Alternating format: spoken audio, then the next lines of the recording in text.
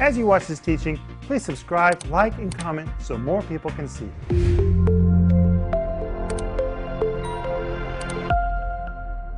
Welcome to Home Group. This is Tuesday night, and last night we had such a great time. We started our brand new series, which is called God's Hall of Faith, and I want you to have the free download. Just go to renter.org.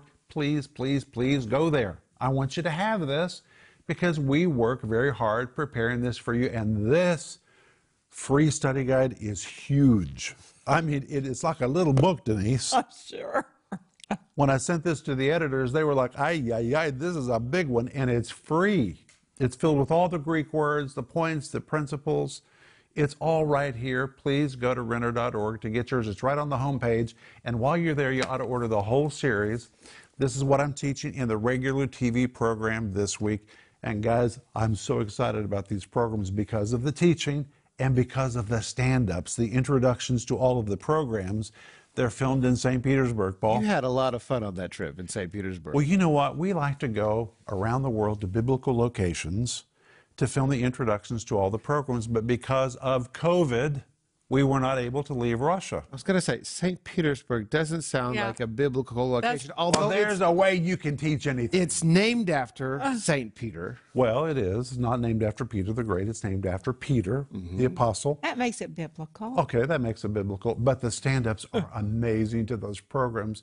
We show the interiors of the Winter Palace. You know how big the Winter Palace was? 2,511,000 square feet. It is the equivalent of 14 football fields all under one roof. Can you imagine a house that big? And if you walk all the hallways, if you put them one after another and walk all the hallways, it's 15 miles of hallways under one roof. And the first person to live in the Winter Palace was Catherine the Great, and she lived there with her dog. Is that amazing?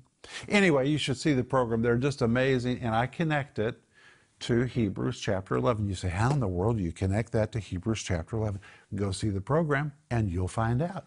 But hey, be sure to get your study guide, God's Hall of Faith, and the whole series, 10 parts, God's Hall of Faith. It will walk you into the life of faith, and will really encourage you just to stay on track with whatever it is that God promised to you. And we're also offering Sparkling Gems from the Greek. Sparkling Gems, volume number 1, and Sparkling Gems, volume number 2. These are great books. Now, they may seem very, very big. They are heavy, and they are big. Let me show it to you. Look at this. They are pretty big, Well, Paul, they they're- each weigh 8 pounds. they're easy to read. They're easy to read because it's just a few pages every single day. For instance, let me open up Sparkling Gems number 1. I'm just going to flip it open to any page. Okay, there's no day here. Skip a page. Skip a page. There you go, July 20th. Do you practice sin in your life? Oh, that's a serious question. And then on the subject of Galatians 5:21, 1, 2, 3, 4 pages. It's a pretty simple read. You just read a little bit every day. And how do every one of them end? They all end with a confession. They all end with questions to discuss. And they all end with a prayer. And I always say that if you don't read them, you can use them to lift weights because they're 8 pounds each. Maybe I should But anyway, work on that. you know, people get scared when they see the size of those books, but you just read a little bit every day, and by the end of a year, you have literally walked through major teachings in the New Testament. I guarantee you, if you read that book, you will grow. I have a staff member right now, one of my A-team in Moscow. He's reading Sparkling Gems every day. He comes in every morning and says, wow, here's what I read in Sparkling Gems today. It's really enriching his life. And we're not trying to sell a book, friends. People read those books all over the planet. I just believe it'll make a difference for you. But hey, Maxime, welcome to Home Group. I'm happy to be here. Hello, Home Group. I want to say that you are amazing. Did you just say that St. Petersburg was named after Apostle Peter? Yeah. You're amazing. I'm Russian. I grew up in Russia. I always thought that St. Petersburg was named after Peter the Great. Peter the Great is not a saint. He didn't live a holy life, but it's amazing about you. You moved to my country. You fell in love with my country. You know the history of my country better than I know it. You're amazing. Well, you know what? When our family descended from the airplane on our stairs, at the Riga airport in 1992. We're almost at our 30th anniversary, guys. We got on our knees right on the tarmac at the bottom of the steps of the airplane. And we kissed the pavement and we asked God to put this land in our heart. I remember because the Soviet soldiers with machine guns were standing around us looking at us like, what in the world are they doing? But God put it in our heart much deeper than we ever knew He would. And here we've been here 30 years. And Maxime, we just fell in love with the Russian-speaking people. Thank you. Thank you. It's very humbling for me to. Well, it's our to feel privilege. that. Thank you. Hey, Sister Renner, welcome. Welcome, welcome, welcome, welcome, home group. Are you enjoying this? I can't wait to hear what Rick's going to share tonight. Okay, I have to tell them what you're wearing. Oh, okay. All right, Denise is wearing these earrings. Can I show them your earrings, honey? They look expensive, but they are not. I bought them on the Via Dolorosa in a shop that was nearly like a junk shop, which was run by a bunch of Bedouins. And honey, they're so pretty. They are. Rick's been so kind to me through the years and bought me jewelry. And so I just enjoy it from time to time. Well, those are not expensive, but they're sure pretty. Yes. And you're prettier. But hey, are you guys ready? Let's go. Tonight we're going to go back to Hebrews chapter 11. And remember that if you need prayer, we would love to pray with you. Just write to us, prayer@renner.org, or call us 1-800-742-5593. The moment we hear from you, we're going to begin to put our prayer together with you. But last night we began our brand new series, God's Hall of Faith, and we saw in Hebrews chapter 10 that there was a group of believers that were discouraged. Have you ever been discouraged? Why were they discouraged? Because decades have passed, and they have been waiting and waiting and waiting and waiting and waiting and waiting and waiting and waiting for the promise of God to come to pass, and it has not come to pass. And now they're tempted to think, you know what, maybe it's never going to happen. I mean, if it was going to happen, wouldn't it have happened already by now? We've stood, we've believed, we've waited. Maybe it's time for us to shuck this whole deal and just move on. You know, God will love us even if we don't stay in this place of faith. But we've just been paralyzed. We've been stuck here in our lives. If we would just let go of this promise, at least we could move on and begin to do some things. And the writer of Hebrews told them in Hebrews 10, verse 35, don't do it. Cast not away your confidence. Maxime and I were talking about that word confidence before the home group tonight. Maxime? Yeah, it means being blunt, and what I like about it. Blunt. Blunt, and parousia is always connected to speaking. And the connection you made that faith is always, faith always speaks. It's amazing. If faith doesn't speak, it's not faith. You're just thinking. You're just thinking. Faith always speaks. Very deep, thank you. The word confidence always has to do with speaking, and it's very audacious speaking. If it's not speaking, it's just thinking. Faith speaks. Always. Let's all say that. Faith speaks. And if it doesn't speak, you're just thinking. It's not faith yet. Faith always speaks. Let's say it again. Faith speaks. And the writer of Hebrews says, cast not away your confidence. Quit your bold confession. Quit thinking of giving up your bold confessions of faith. And he says, because it has great recompense of reward. And we saw last night it means payday really is coming. If you'll stay in faith, God, who is the great paymaster, He'll see to it that you're paid, that you are reimbursed for your time and your expenses. He will give you reparations for anything you've lost along the way. He will grandly pay you what you have believed for. Then we come to chapter 11 and verse 1. Here's this famous verse. Now faith is the substance of things hoped for, the evidence of things not seen. Well, when you read this in Greek, it's quite different. First of all, the word now, and a lot of people teach on this word now. They say faith is now, and that's true. But the word now is not in Greek. It's not there. It's the Greek word day. It is a comparative statement. Now let me tell you what faith is like compared to those that are moving out of faith. Because in chapter 10, he's talking about people that are regressing, people that are retreating, people that are throwing away their faith. The Greek literally says, but. Now let me tell you how faith behaves. And it says, faith is the substance of things hoped for, the evidence of things not seen. Well, first of all, the word faith. I told you last night the Greek word pistis. The word faith in the New Testament always describes a force that is moving forward. It's like a bullet that's been shot out of the gun. Faith is never receding. Faith is never regressing. This is one way that you'll know whether you're in faith or not in faith. Faith will take you somewhere. Faith is always moving forward. But listen to this. It is from a root that means to persuade, to trust, or to believe.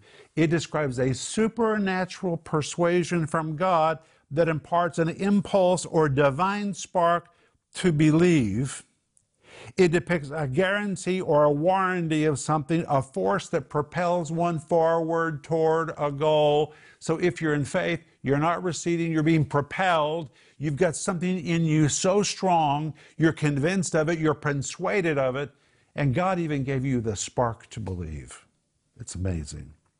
To be clear, faith is never in retreat, never. It is a divine force that always propels one forward, and if you are in retreat, you're not in faith. That's important. But the verse says faith is the substance. Okay, let's talk about the word substance. In Greek, it is the word hypostasis. The word hupo means by. The word stasis is a form of the word histemi, which means to stand. When you compound the two words together, here it's translated as the word substance, which to my ears doesn't mean anything. I never understood what that meant. Now, faith is the substance. What in the world does that mean? Well, it's the word hypostasis. The Greek word hupo and the word histemi compounded, hypostasis. And here's what it means. Listen, to stand by something. So you could translate faith as standing by something. It is the attitude and actions of one who has determined to stand by something promised and refuse to budge from it. It is a fixed decision that one will be unmoving and he will stand by a person, principle, promise, or territory. It depicts someone whom I say is like a bulldog that has found the bone of his dreams. He wraps his jowls around the bone, and it doesn't matter how hard you tug or how hard you pull to take it away from him, he's going to stand by that bone. This is a person driven by insatiable desire who has decided they will never relent, never surrender, never bend, never break, never give up. Faith is the substance. It literally means faith is standing by things hoped for. It describes the behavior of faith. That's really what it means. It is an unbendable, unbreakable, never give up, never surrender kind of faith. Isn't that powerful, Denise? It's so powerful. And when you read all of Hebrews chapter 11, guess what it's about? It's about people who never surrendered. They never gave up. They never bent. They never broke. They had plenty of opportunities to walk away and to cast away their faith, but they decided they were going to hold tightly to things hoped for. That's what it says. Look at it in verse 1. Yes. Things hoped for. Well, that means they haven't received it yet, but they're going to stand by what they're hoping for. Wow. So now we've seen already faith is a divine spark from God to believe. It is a force that propels one forward towards something he's believing for. Faith stands by and never lets go of what it is believing for. Faith is the strong persuasion. It is the strong conviction that what God has promised is exactly what is going to happen. And when you're standing in faith, you never give up. You just never give up. You say, I don't care how hard the devil tries to take it away from me, I will never surrender it. And then when you go on in Hebrews chapter 11, verse 2, it says, through faith. Okay, let's stipulate. What kind of faith are we talking about? Faith that moves forward. Faith that moves forward, Spark and from faith that God. never bends, never breaks, never surrenders, never lets go. This unbendable, unbreakable, never surrendering attitude. And speaks. And faith that speaks. Through this kind of faith, we understand the elders obtained a good report. Well, the word elders refers to people in the Old Testament. And now all of Hebrews chapter 11 is about people in the Old Testament who received a word from God. And even though they had an opportunity to walk away and to give up, They determined they would never bend, never break, never surrender, never yield, never budge. They were going to stand by what God promised, come hell or high water or how long it takes. They had made a determination, we're never going to let go of this. And because they refused to let go, they obtained a good report. They got what they were believing for. And then when you come to Hebrews 11, verse 3, we have a verse that nearly everybody misunderstands. And I misunderstood it until I read it in the Greek. It says, through faith we understand that the worlds were framed by the Word of God. So everybody reads that, and they think that it's referring to Genesis chapter 1, when God created the universe. It's not talking about that. Verse 2 just told us what it's talking about. It's talking about what people did in the Old Testament. Mm-hmm. Now, why would suddenly it switch to creation when verse 2 just told us this whole chapter is going to be about individuals who believed God in the Old Testament? Well, when you read verse 3 in the Greek, there's something very important. The King James Version says, through faith, through this unbendable, unbreakable, never give up kind of faith, we understand that the worlds were framed by the Word of God. The word worlds is not the word geis. The word geis would mean the physical planet. Mm-hmm. Earth. It is not the word cosmos, which would describe the universe. If it was describing the act of creation, it would have been the word cosmos. This is the word ionos. The word ionos does not refer to the physical earth. It does not refer to the universe. It describes specifically limited periods of time like decades, centuries, millenniums, generations. So you could translate the verse, through this unbendable, unbreakable, never give up kind of faith, we understand the different time periods in the past history of mankind have been framed by the Word of God. The word frame does not describe the act of creation. It is the act of reshaping or remolding. That's what the Greek word means. For example, if I was a potter and I made a vessel, and once I made it, I say, I really don't like this vessel. I wouldn't reach for a brand new lump of clay. I would take that old lump of clay, I would smash it, and I would refashion it. I would remake it. It was the same clay, but my hands were able to make it new and give it a new form. That's the word that is used here. So now you could translate the verse, through faith, this unbendable, unbreakable, never give up, never surrender kind of faith, we understand. And by the way, we understand is even important in Greek. It means we have considered. It means if you look at the Old Testament and you put your brain to work, you can see how faith works. You can understand this. Mm-hmm. So through this unbendable, unbreakable, never give up, never surrender kind of faith, we understand intelligently that past periods in the history of mankind, past generations, past decades, past millennial, past periods of time in man's history have been reshaped, remolded, altered. The King James Version says, by the Word of God. The Greek really says, by a word from God. Oh, that totally changes this verse. Now it fits into Hebrews chapter 11. Verse 1 says, faith is the substance. It means faith stands by, never lets go, is determined it will never move. Faith stands by what it's hoping for. Verse 2 says, this unbendable, unbreakable kind of faith is why the elders of the Old Testament received a good report. Verse 3, and in their time, in their generation, back when they lived through this unbendable, unbreakable faith, through their time and their generations, they reshaped their history and their generation by the word that they received from God. Well, that totally changes this chapter. And all of chapter 11, guess what it's about? People who in their day, in their time, received a word from God, and by standing by a single word from God, and maybe that's the only thing they ever did right, but they stood by a word from God, by the time their life was finished, their generation had been changed. This is applicable Powerful. for each of us today. That's It powerful. is. Because we need to have an understanding of how to interpret the past.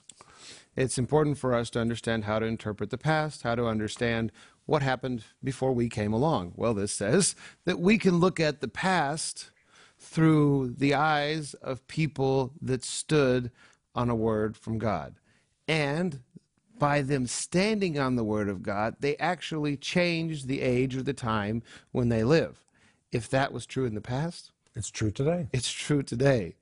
And that affects the way we see ourselves in the world that we live in, that your family, your city, whatever difficulties you're going through. So many people say this will never change, or this can't change, or this is the way things will be. But if you have a word from God, that is more important. That has more weight, or should have more weight in your life than anything else anybody else says. And if you stand by it and never let go of it, your family will be changed. Your church will be changed. When you get into agreement with God, I say it's like you get into alignment with God. When you really get into alignment with God, it's like a conduit that suddenly becomes clear. The channel becomes clear so that God's power can begin to flow through and change everything around you. Now, sometimes it takes us a while to get into alignment. That's probably why it takes so long. The problem is not God, it's us. But when we finally get into that place of alignment, wow, change flows into the world around us. And Rick, I want to say something because that power is in us. We're agreeing with the power of God in us, and the power of God in us doesn't change according to the circumstances. The power of God is there for any circumstance, no matter how difficult it is. You've got what it takes to go through whatever it is that you're facing. All right, let me read to you a translation of this verse. Listen to this, home group. Through faith, through the unbendable, unbreakable, never give up kind of faith that stands by what it's hoping for, we understand that different time periods within the past history of mankind, different generations, decades, centuries, and millennial, have been framed, that is, altered, modified, and radically changed by individuals who received a word from God, so that things which are seen were not made of things which do appear, which basically means by the time they finished, they left everything different than how they found it. And Hebrews chapter 11, the whole chapter is about individuals like that. We're going to see tomorrow night the story of Enoch. Enoch received a word from God, and people thought he was crazy. I'm sure they laughed at him, they mocked him, but he knew he heard from God. He held on to it. He received the manifestation. The next night, we're going to be looking at the example of Abraham. Abraham had a word from God. People must have thought he had lost his mind, but he knew he didn't lose his mind.